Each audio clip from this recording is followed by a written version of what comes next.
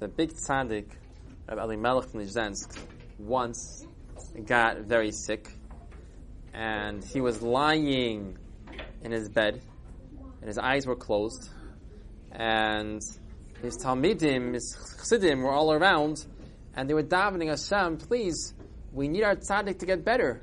We want him here with us. We don't want him to go up to Shemayim. We need him. They were davening and davening away. And it seems like Hashem accepted their davening, because the tzaddik, it looks like he almost went up to Shemayim, then he started getting healthier, started getting better, until he got totally better. So everyone was very, very happy. And it seemed that, like, when the Rebbe, their tzaddik, was in his bed, it seemed like his neshama was going places in Shemayim, like, they sure something special. They don't know what a tzaddik does, but it seemed like something was happening with him. So sometime later, when the Rebbe was all healthy and he was better and he was around the table and he was speaking with them, so one of the older students, his Talmidim, asked,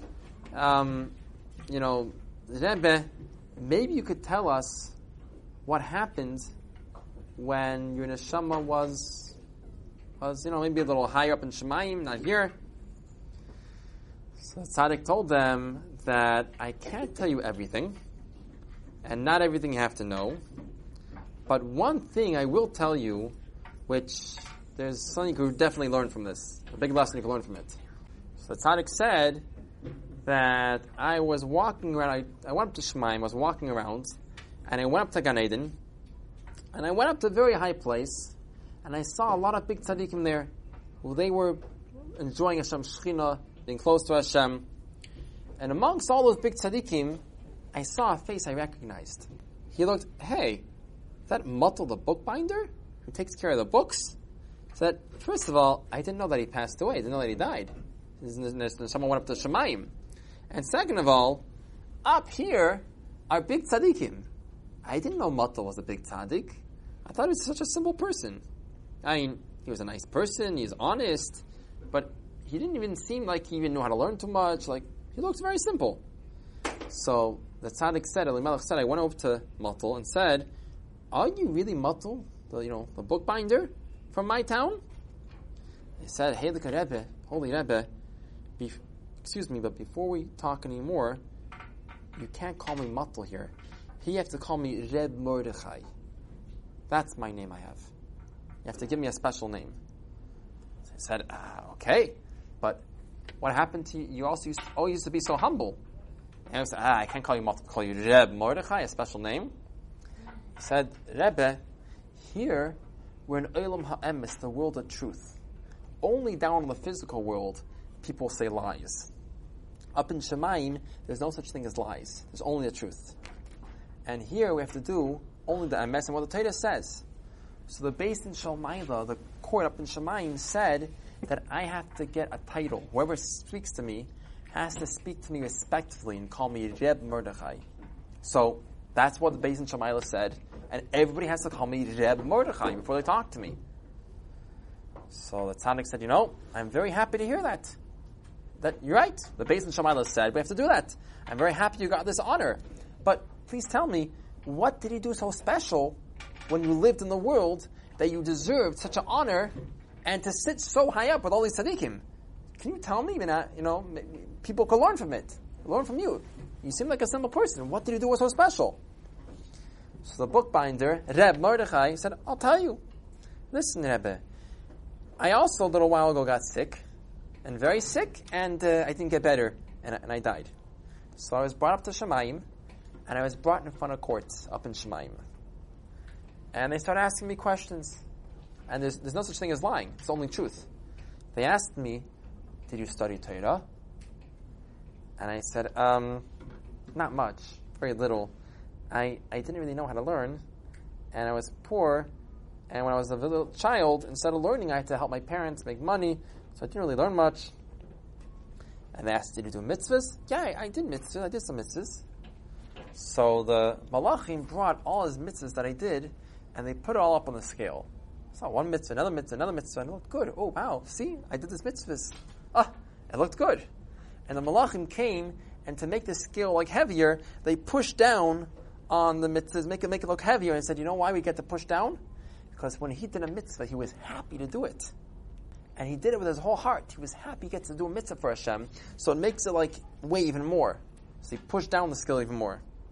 Okay. But then started coming my Avedas. And the not good Malachim started bringing the Avedas and putting it on the other side.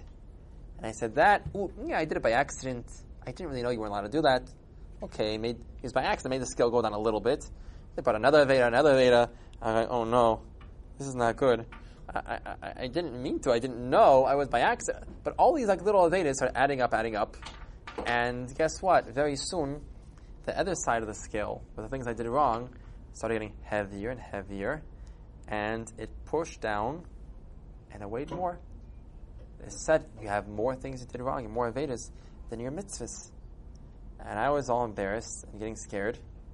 And two malachim, two angels who looked pretty angry, started coming over to me.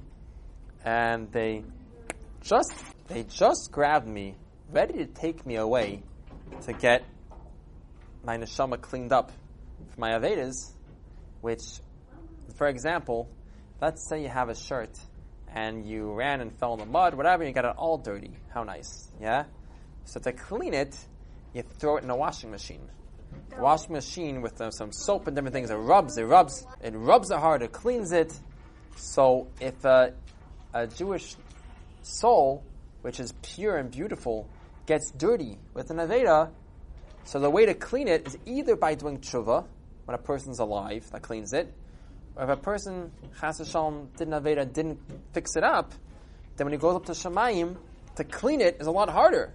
So they take the neshama to Gehenna to clean it. So they're about to take him there to go clean off, when all of a sudden a malach came, holding a siddur that looked like a very, kind of like old, very, very used, was used a lot. And behind him was a bunch of wagons with a bunch of bags. The malach came in front of Beis Din Shel Maalah, in front of the court, and said, can I have permission to speak for this person? And I said, yeah, speak. So the angel said, I am the malach, the angel, in charge of shemus. If a little piece gets lost from a sefer, from a chumash, from a siddur, you can't put it in the garbage. It's called shemus, which means names. It has Hashem's name. You have to treat it respectfully. You have to bury it, put it in a special place. A lot of shuls have place you put shemus. So this malach said, I go visit every Jewish house, every yeshiva, every cheder, every place people learn Torah, and I want to check. I look at the Sfarim. What do they look like? When I see Sfarim that are used, they don't look brand new, they look like they're used a lot, it makes me feel happy. Look, people are learning Torah. People are davening. It makes me so happy. If I see a sefer, though, a book that's ripped, that doesn't look so nice, then I'm probably happy they used it, but it also hurts me to see that the people didn't take care of it properly, that's ripped too much or it's broken. Also because every single page in a holy sefer has an neshama to it, has a soul to it. And you have to be nice to every sefer, to every holy book, every page in the book. So I would travel around the whole world, and I got to know this person, this matal. I got to see him a lot because he was a bookbinder and he took care of books. Especially, he would always try to take care of holy sfarim, holy books.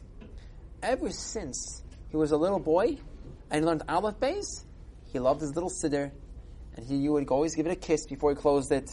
If he saw a page was bent, he would rub it nicely, make it smooth, gently smooth it, be nice to it.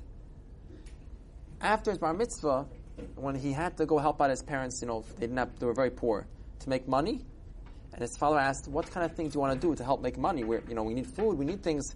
I don't have money to send you to yeshiva. So he said, I want to be a bookbinder.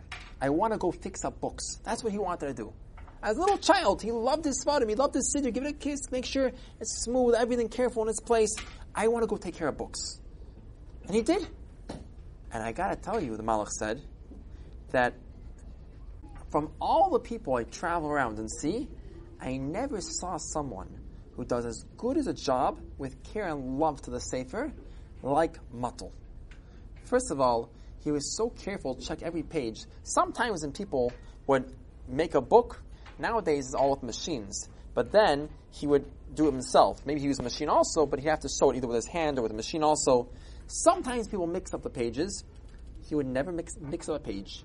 Never miss one little place where to put in the needle to tie it together, because he loved the Sefer so much. He wanted to make sure everything was perfect. And he would go around to shuls, to yeshivas, and he would look around. If he would see a chumash, a Sefer, anything, a siddur, something which looked like it needed some help, it looked like it maybe needed a doctor or something, it wasn't so good, he would take it home. He would fix it as good as he could. He would sew it back together. He would tape it, everything, make it try to look as beautiful as he could, fix it up as good as he could, and he wouldn't charge anyone, just because he loved the Sfarim. So now, based in Shamayim, I'm asking permission, please let me take, I have behind me wagons, these are all the holy books that Matel took care of when he was alive in this world. So, please let me put them on a scale, because his chus, he took care of all his Sfarim. So the Beis Din Shel Maalah agreed, and some angels came and helped.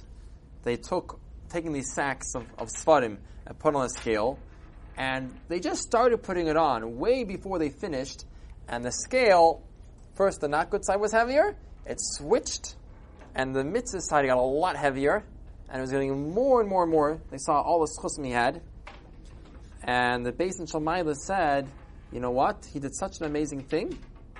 First of all, he deserves to go very high in Gan Eden. And the Vedas, we want to find some other way, a much easier way to get rid of it. He doesn't have to get punished.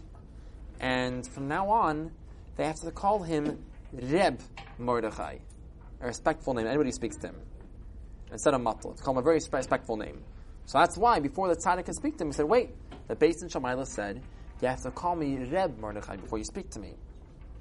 So Melech stopped in the middle of the story and said that after hearing that story, I wanted to ask him some more questions, but by then, already I woke up, meaning I was getting better, and my neshama came back down to my body.